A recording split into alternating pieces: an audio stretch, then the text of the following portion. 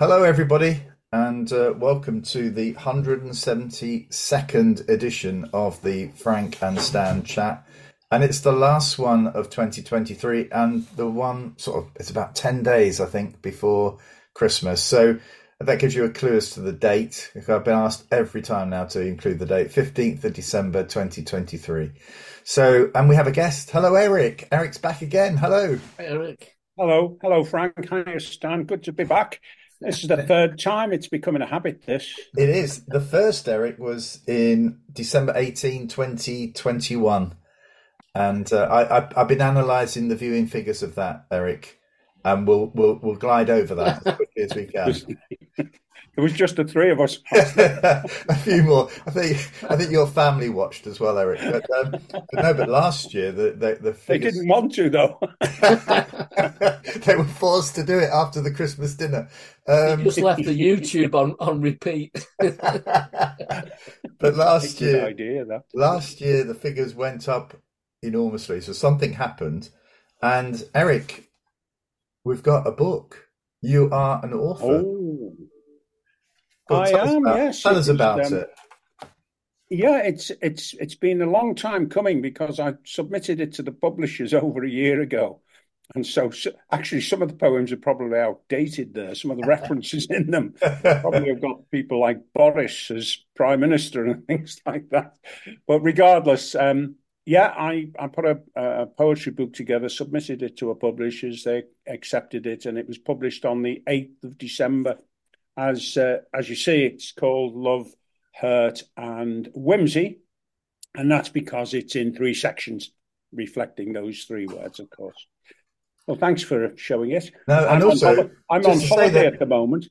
Yeah, but those are your photographs as well, aren't they? You took the photograph. Yeah, that photograph of the three sheep, I suppose they are, or three animals, woolen knitted animals, was from the Chelsea Flower Show I don't know, 5-10 years ago, probably.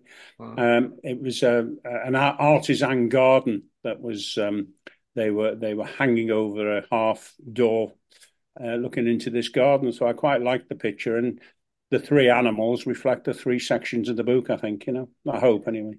Well, do you want to kick off with one of them, one of the poems? Yeah, actually, this is a poem that, interestingly, last year in this conversation, this podcast, I had another look at it. So I've added one to the figures. I was reminded that we talked a little bit about affirmations and about the power of those in working with pupils or with staff or with anyone, really. But what I didn't do was read a poem last year that I'd written. May not have even written it last year, but regardless, I'm going to read it now. It's called Affirmations. It's in the book. Everyone loves a kind word, a reward, praise. Those affirmations mean the world to us. A birthday card, a thank you, or even a smile, as long as someone loves us.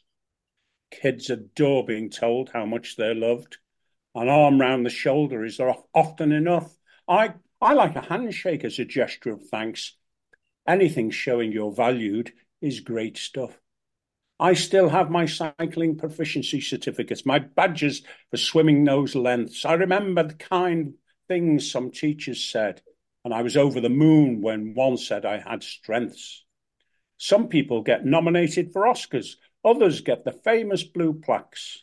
A few get a chest full of medals or a trophy. Most of us just get a pat on the back. Please remember to give out lots of praise.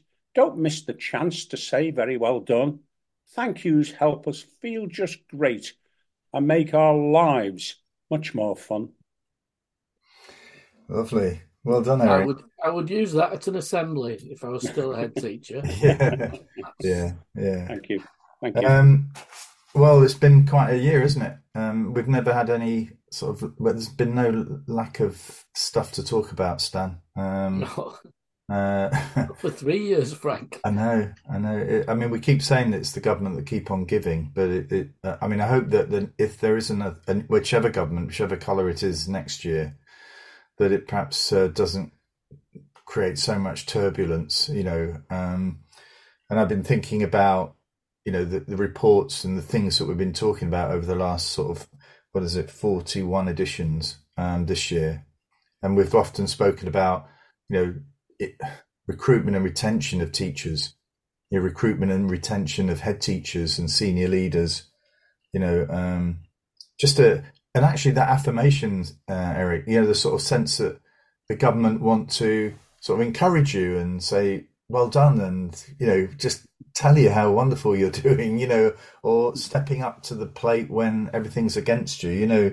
There's been a sort of lack of that, but also sort of this lack of focus on poverty, which I see quite a lot of in my work. And also and it's quite interesting, isn't it? This week, the government decided they didn't need a minister for disability, and that, in a sense, is a reflection of where special educational needs is in the country, and where it's all heading. And if you have a child who's got particular needs, whether you feel as though there's sufficient resources to support you in their development, But actually, the Minister for Common Sense have made the point that we need a Minister for Disability. Possibly, Stan. Possibly. I mean, I wouldn't like to see that person as the Minister for Disability. I have to say, I don't think that's I don't think that's going to be a strong appointment somehow. But I think for me, when I go around to schools,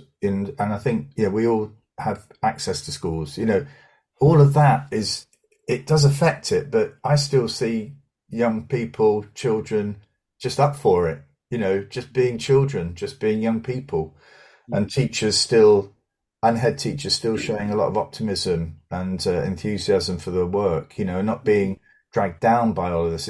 It doesn't stop them from being effective in their enthusiasm for work and for bettering the lives of young people. So I still remain optimistic about what the future holds. When you just mentioned head teacher recruitment a few moments ago, and I was invited to be involved with the appointment of a head teacher for one of the special schools I work with very recently, actually, and it got me thinking how very, very important, and you guys may have discussed this previously on one of your podcasts, is the head teacher's value system, and how reliant they should be on that, and particularly courage, because they do need to be courageous these days. I was thinking back when I first became a head teacher many, many years ago, the budget I had was £2,000. It was a requisition budget. Yes. Everything else was covered by the local authority.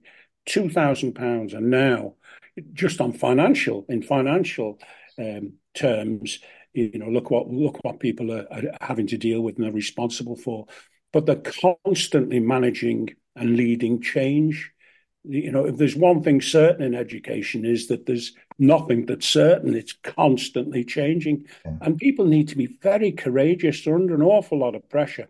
So it got me thinking about how you, I haven't got the answers, but how you might best seek sight of those kind of qualities when you're trying to recruit a new head teacher, because it's so important, I have to say, confidence is a big thing in being courageous.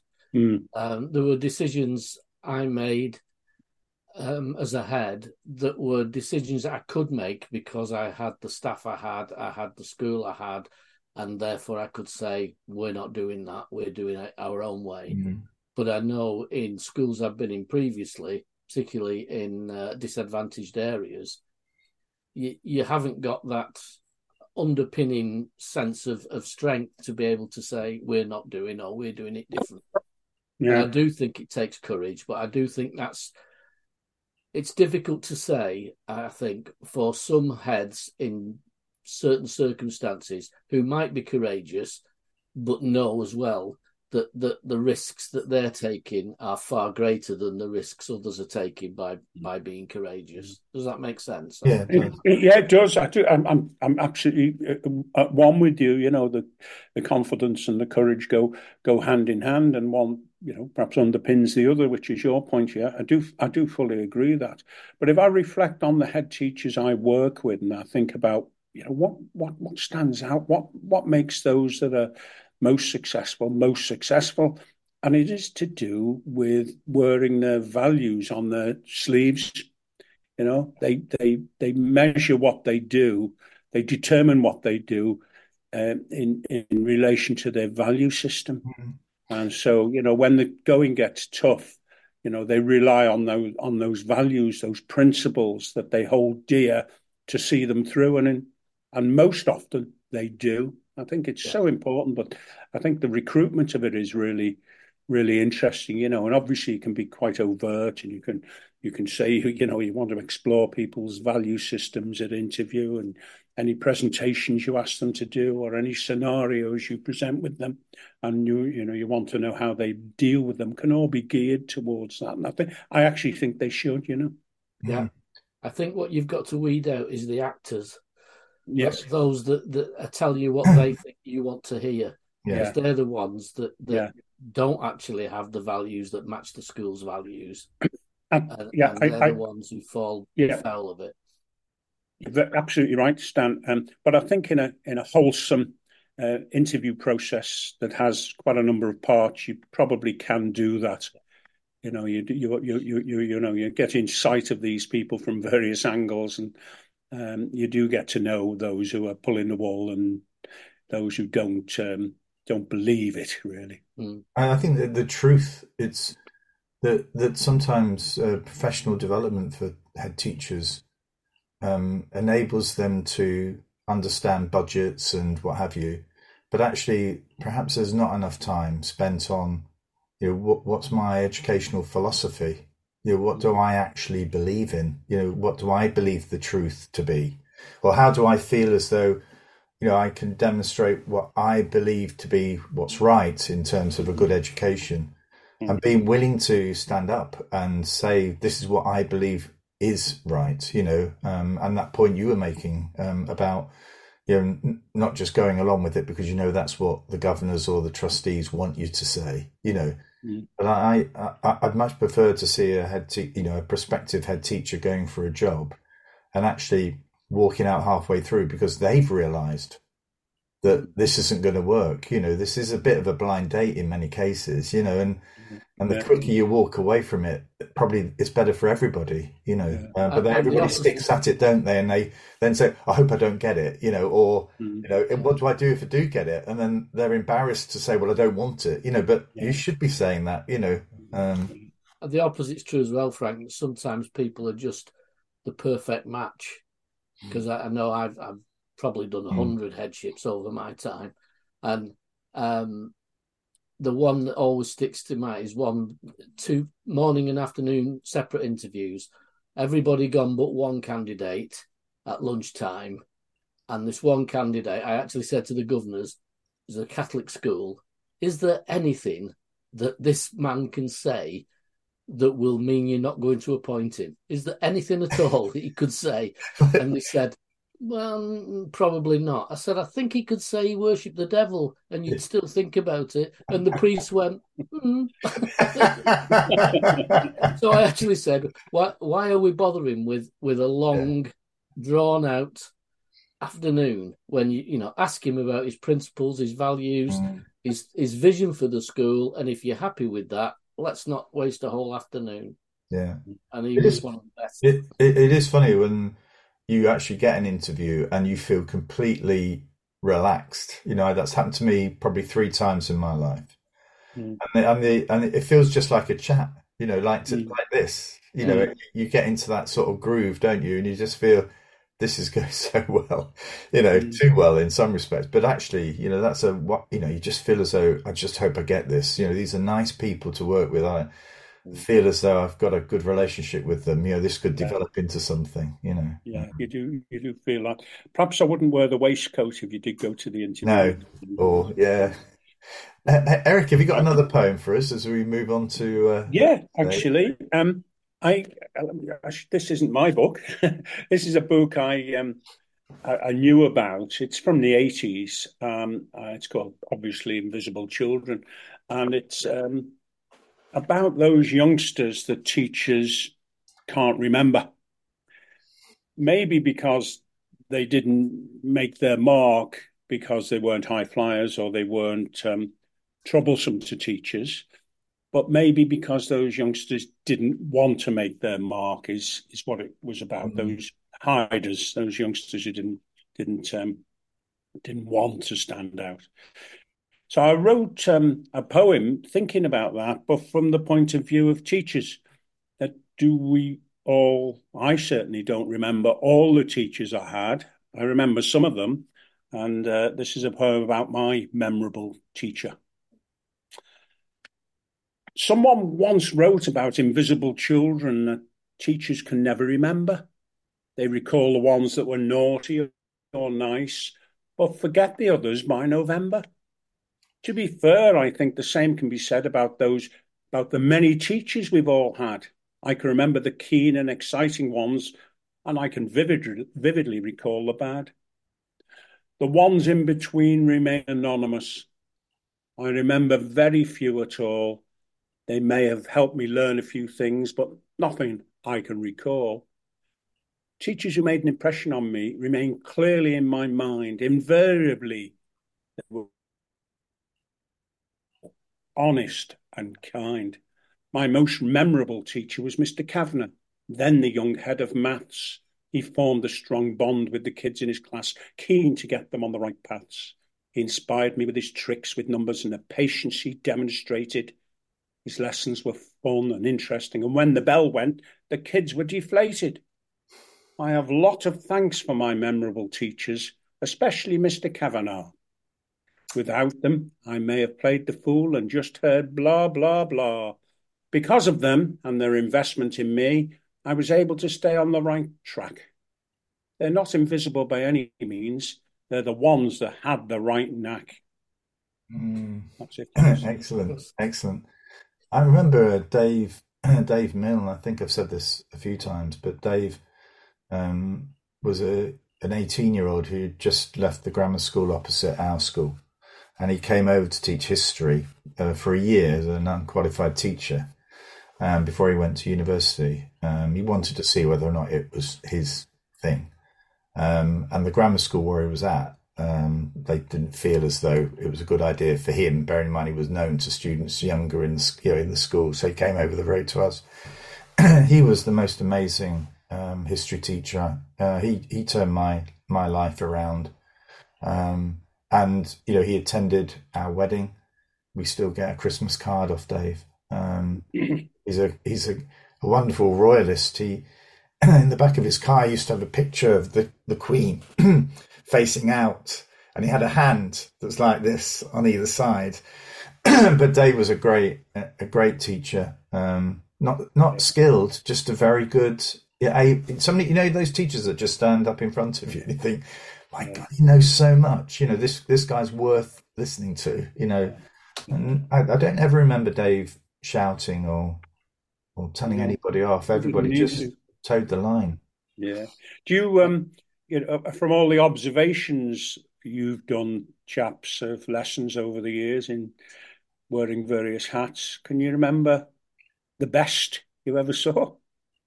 Well, you can remember a range of them, because when we meet up, we tend to, go into memory mode and start saying, "Do you remember that lesson that we saw? And do you remember how that teacher dragged that school up?"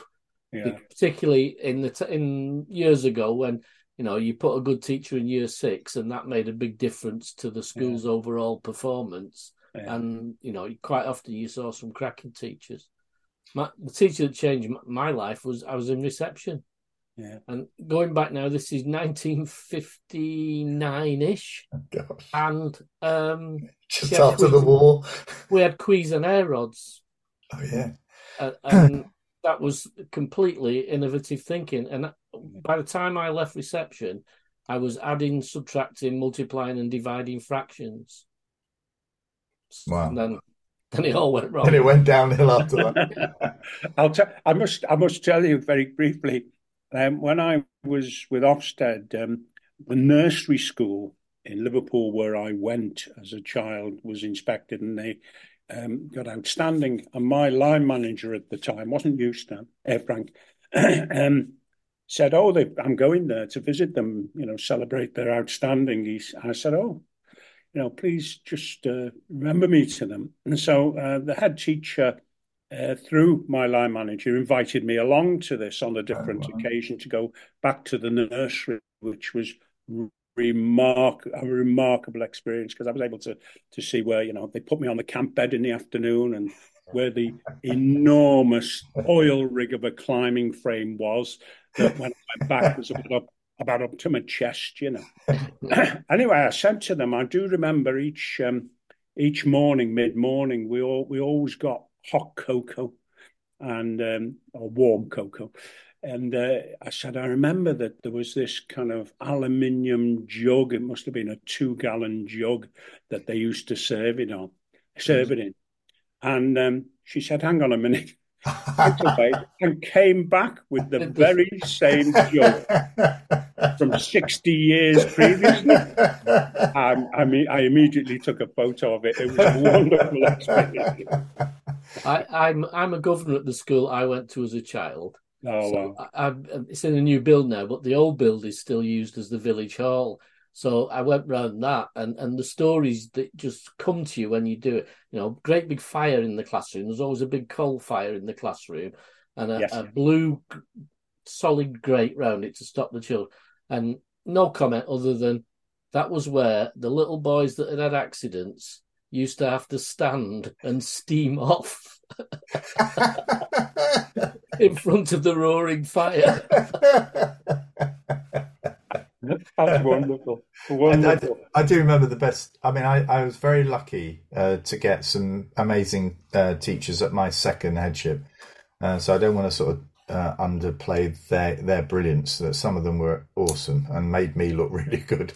But I remember during my induction year with Ofsted, and this I make this point because it's so different now for HMI that I had even though I'd inspected for about 6-7 years, I still had to enjoy a year of induction as an HMI. And during that year, I inspected in Germany, went to a prison, but I also went to one of the poshest independent schools in the country, a school that had an Olympic swimming pool for about 80 kids.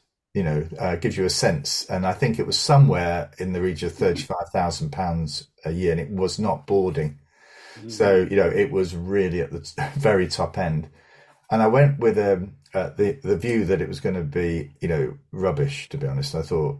But so I went in to see an English lesson with the head teacher took it. And I think I've mentioned this before again, but it was around Louis Sachar holes. And he just wrote 10 words on the board, and I thought, this is going to be terrible. I still remember now, one of them was JFK, another one was Macbeth.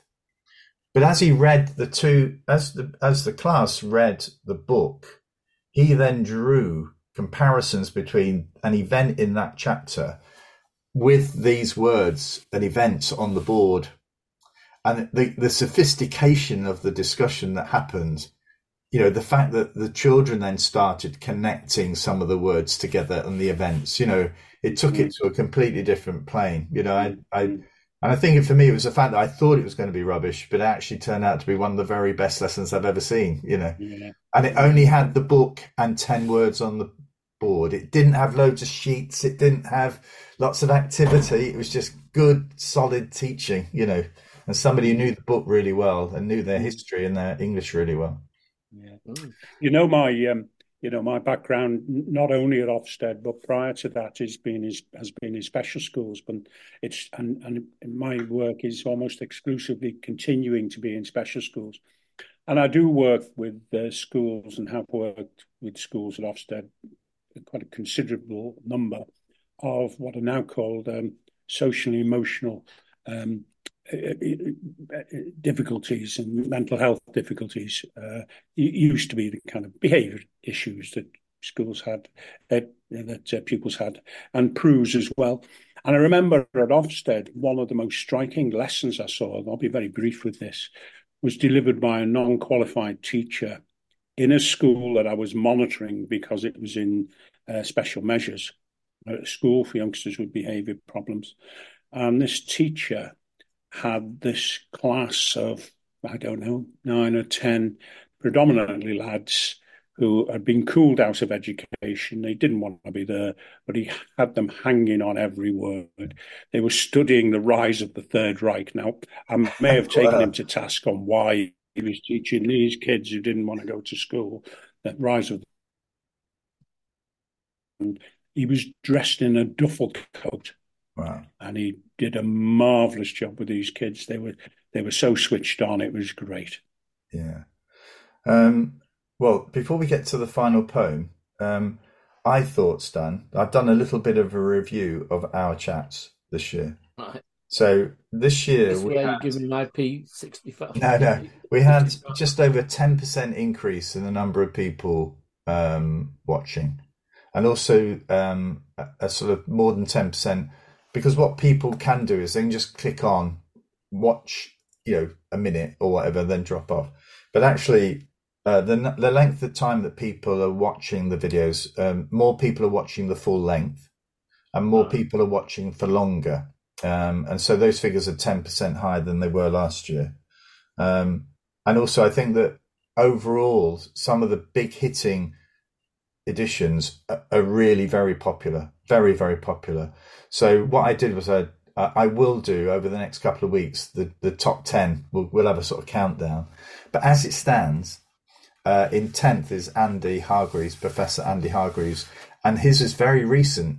So it was only a few weeks ago he came on. So to actually come in 10th is really good. Then there was Dennis Sherwood at 9. Do you remember Dennis is the guy who was talking about the GCSE and A-level grades are not as accurate as you think they are? And then in 8th was Shaheen Myers, again, very recently, who spoke about well-being. Then James Eldon at 7, who was the head at Manchester Academy. Then at 6 is Headrest. Do you remember that? Do you remember that edition, Stan? When we did the chat with a couple of colleagues who support head teachers who are going through emotional challenges, sometimes after Ofsted. I've pushed that quite a few times since then. In fact, I have that on my slides every time I talk to you. Oh, do you? That might account for the reason why they're so high. Then 5th, and again, Stan, Eric, this is Dr. Rebecca Lawton, who is the CEO of independent special schools, a number of those, and they've done some really interesting work around 4-day weeks. Mm-hmm. So they're really looking at how they can make the job more attractive for people. At 4th, in 4th place is Anne Morris, the Yippee Yap colleague who, the tutoring session. So I think she's been very keen on us. Then in 3rd is Professor Mel Ainscoe, who did all the work around equity and is working with sort of Dundee schools and Manchester schools at the moment. In 2nd is Carolyn Eyre, and that's Safeguarding Edition, which I wasn't there on. No, well, remarkably, that's the 2nd most popular. But then, and again, this year, the most popular one is Dan Worsley, the children's poet. And we do a special edition, Eric, for World Book Day. And basically, if you can't get an author, then Dan comes on and schools, I think what's happened is because there's a very high viewing figure on it, primary schools particularly just put that on for 30 minutes if they can't get an author. And so Dan does his bit. So we'll be doing, I'll tally these up because they do change, and we'll do a little countdown before New Year.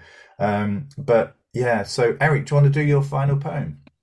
Yes, and chaps, I do know that you've both got sons. And yes. I too have got a son. Mine lives in Beijing and has done he's been in China for about 11 years now.